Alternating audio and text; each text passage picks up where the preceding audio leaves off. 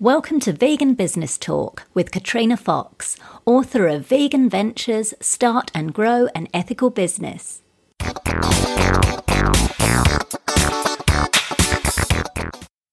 Hello and welcome to episode 124 of Vegan Business Talk. I'm Katrina Fox, journalist, author and PR consultant and founder of Vegan Business Media, a content, events and training platform providing success strategies for vegan business owners and entrepreneurs. Now, just quickly before we jump into the main part of the show, I wanted to let you know about my online PR course and group coaching program, Vegans in the Limelight. Now, this is a 12-month online program where you have video training that teaches you everything you need to know about how to do your own PR. You can ask questions on the platform and you can also post your proposed pitches and media releases before sending them to journalists to get my feedback. You also get to jump on a monthly live group call where you can ask whatever questions you want about your business and you can get tailored help from me on anything to do with raising the profile of your brand. So it might be that I look at your website and give you some feedback, or how to improve your LinkedIn profile and other marketing and PR topics. So if you'd like to find out more about that, just hop on over to veganbusinessmedia.com and you'll see a link there for Vegans in the Limelight. And now on to the main part of the show. In this episode, I'm going to give you some tips on how to respond to queries or call-outs from journalists who are working on stories and need expert comment or case studies. It's one of the easiest ways to get free publicity for your vegan brand. You don't even have to pitch the journalist or producer a story from scratch. They're already working on something and are looking for experts in their field to comment or to showcase products. So first of all, let's start with where you can find these queries and call-outs from journalists. So every day, journalists in the US, Canada, UK and Australia send out hundreds of queries or call-outs seeking sources for their stories. The two main websites they do this on are HARO, which stands for Help a Reporter Out, and SourceBottle, and that's spelled S-O-U-R-C-E, not the other kind of sauce. And there are links to those on the show notes page for this episode. SourceBottle began in Australia but also now services the US and UK, while HARO is focused predominantly on the US market. Both these platforms are free to sign up to as an expert source, and I highly encourage you to subscribe to them. Now, the way they work is you sign up to receive queries, also known as call-outs, about your area of expertise, and they land in your inbox several times a day. With HARO, you can sign up to the main list as well as category-specific lists. With SourceBottle, you can specify keywords that are related to your area of expertise. So, for example, if you're a vegan shoe brand, you might list fashion as one of your keywords and receive queries from journalists working on fashion-related stories. If you're a health practitioner, you might list weight loss or natural foods or healthy eating as your keywords and receive queries related to those topics. In the UK, there are several paid services such as ResponseSource or Gurkhana Media or journorequests.com that you can sign up for. However, journorequests.com works on a freemium model.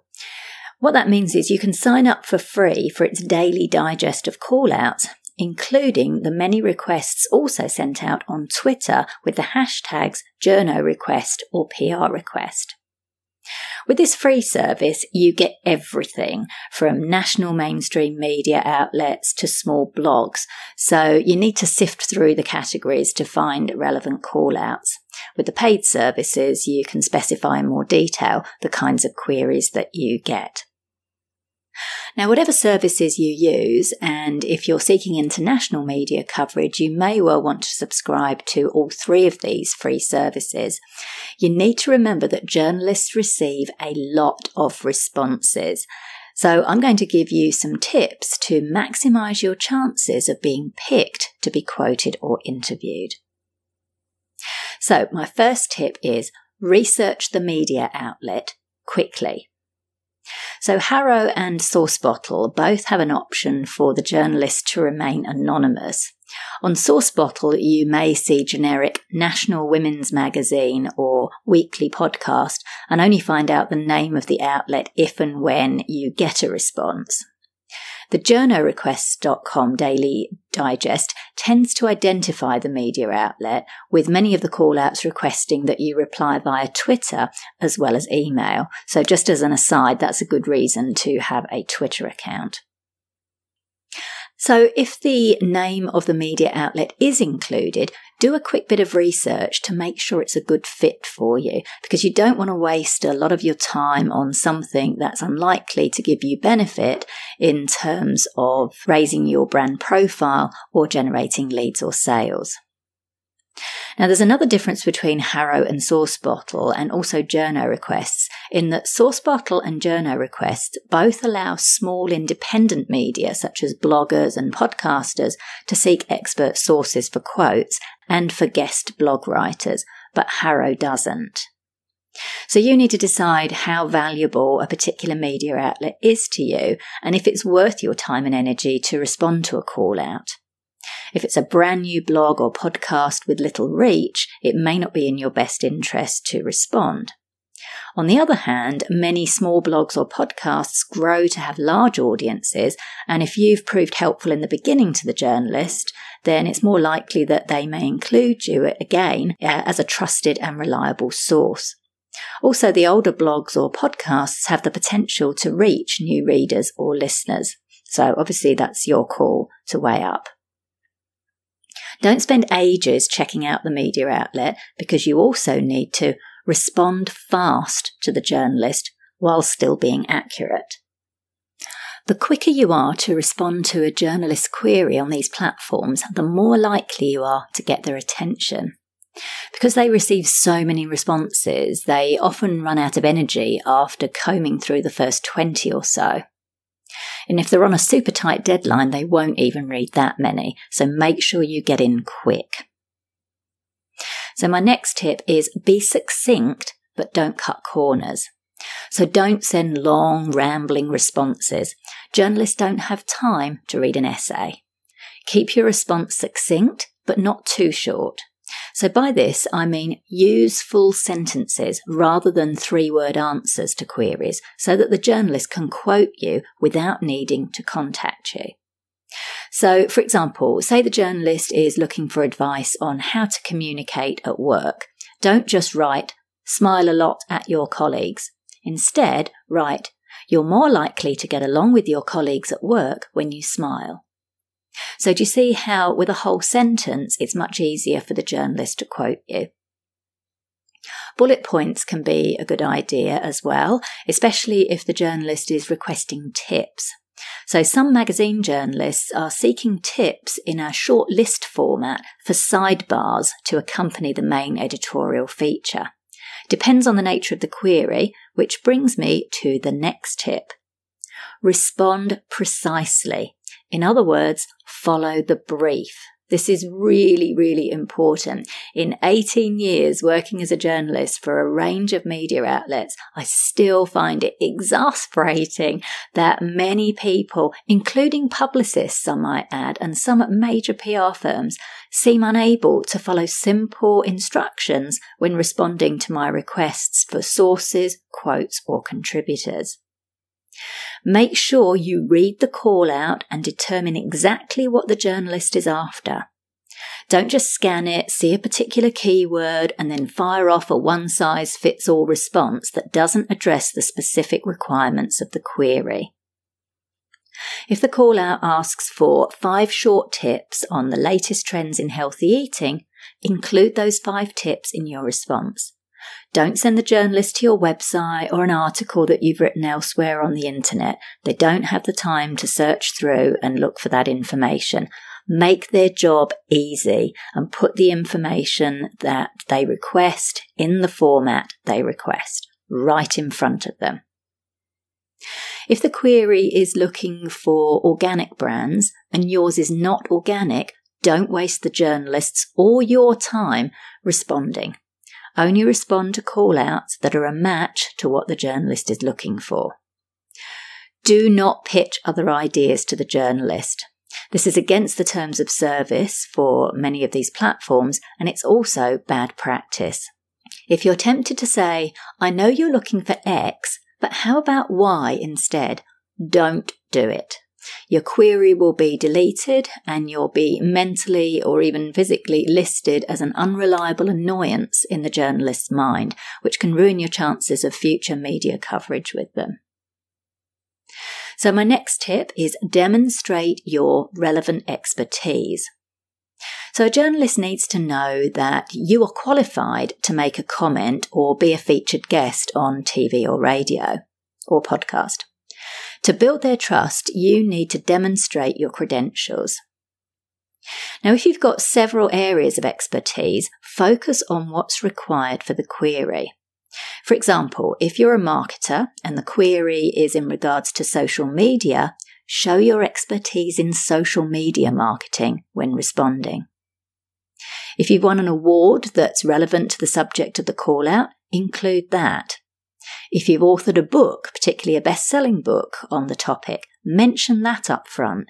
Don't be afraid to sell yourself. The journalist is looking for a credible expert. It's your job to establish yourself as that. This is not the time to be modest, people.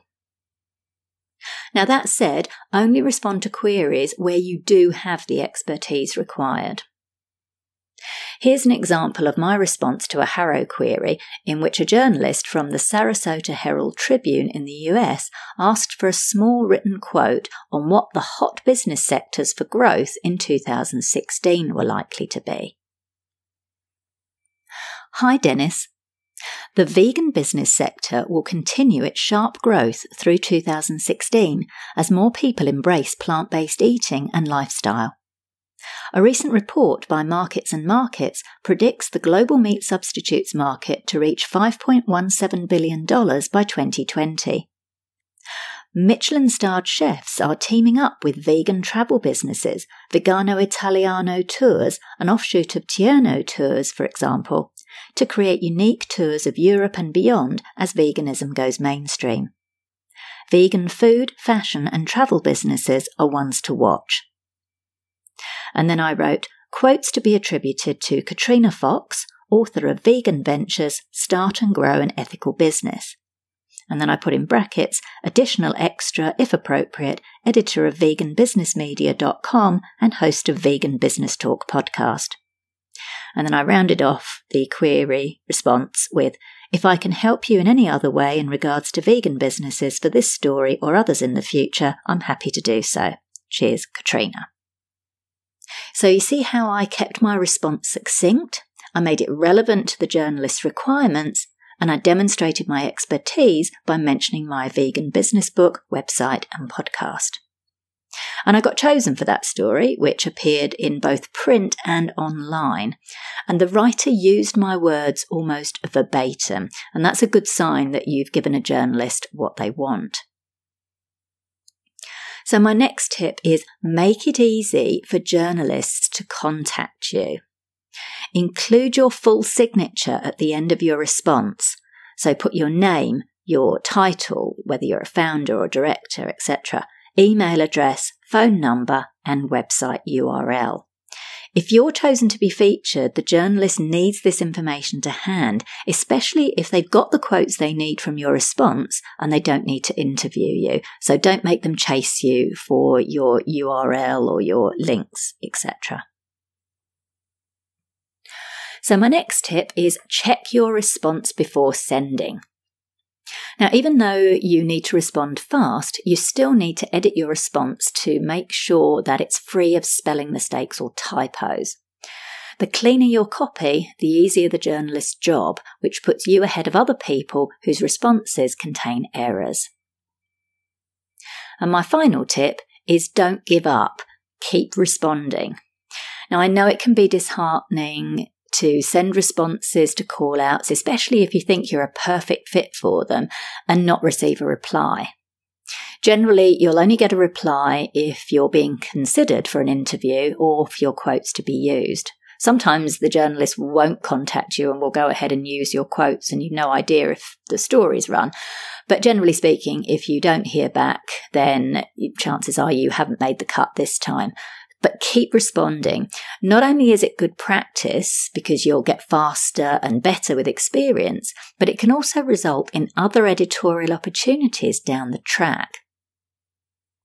Nicole Fallon, assistant editor at Business News Daily, says in a LinkedIn article, "Due to space and time constraints, I'm simply not able to feature every source who answers my query, even if they fit all the criteria I look for.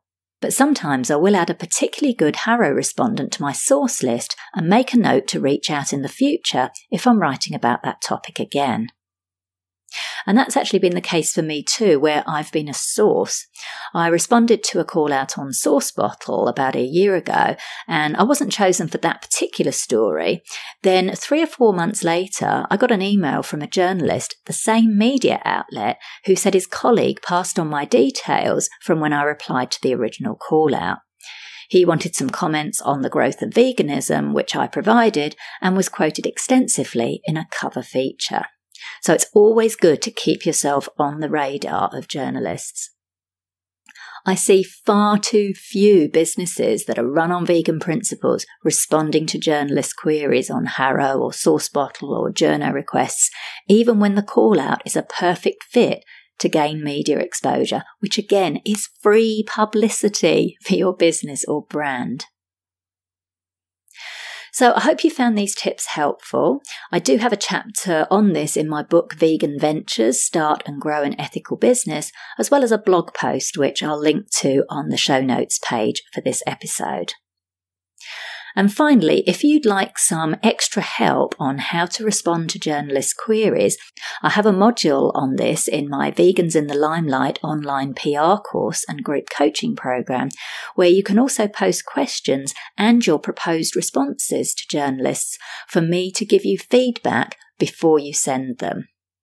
And you can find details about Vegans in the Limelight at veganbusinessmedia.com.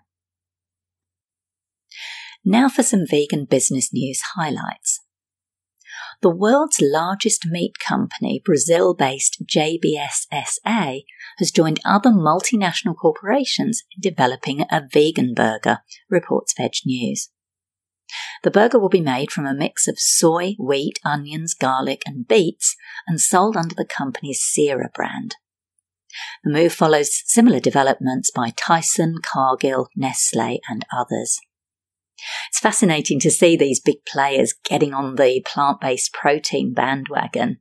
While they may not be in it for the ethics, the easier it is for consumers to buy vegan products, the better for the animals. And hopefully these big companies will improve their ethical practices overall, particularly if they see it's profitable to do business for good. A Scottish food startup has signed a deal with a regional children's play centre chain to add their plant-based meat on the menu around the country, reports Vegan Trade Journal. Daring Foods co-founder Ross Mackay was visiting the Glasgow Wonderworld branch with his nephew and noticed the lack of plant-based options on the menu. So he approached the company, which was receptive, and the meat-free products will be available at Wonderworld Soft Play in Edinburgh, Glasgow, Falkirk and Kirkcaldy. Aidan Higgins, executive chef for the Wonderworld Group, said the company recognised the changing diet of consumers and the need for them as a business to react. He said, "Daring's range is a huge improvement on the plant-based options that were available to us previously. It's certainly far better than tofu. When I started my career as a chef, it was pretty much salad or nothing else. Now people can enjoy plant-based products which are just as delicious, if not more, than meat." Well, that's a fantastic endorsement from a chef. And the Daring Foods range will also be available in colleges across Scotland, with its cluck-free nuggets and mooless burgers already in 35 educational establishments. So this is great, and it just goes to show that you have to be proactive as a vegan business owner in approaching retailers, institutions and other outlets and other potential partnerships, as you never know what their reaction will be like. And of course, and now more than ever, this is the time to do it. So that's it for this episode of Vegan Business Talk. Thank you so much for tuning in. If you enjoyed the show, I'd really appreciate it if you gave it a review and rating on iTunes or any other platform you're listening on. Finally, I encourage you to head over to veganbusinessmedia.com, where you can find more free resources as well as details of how we can work together to help you grow your vegan business. I'm Katrina Fox, author of Vegan Ventures, Start and Grow an Ethical Business. And I look forward to catching up with you in the next episode of Vegan Business Talk. Bye for now.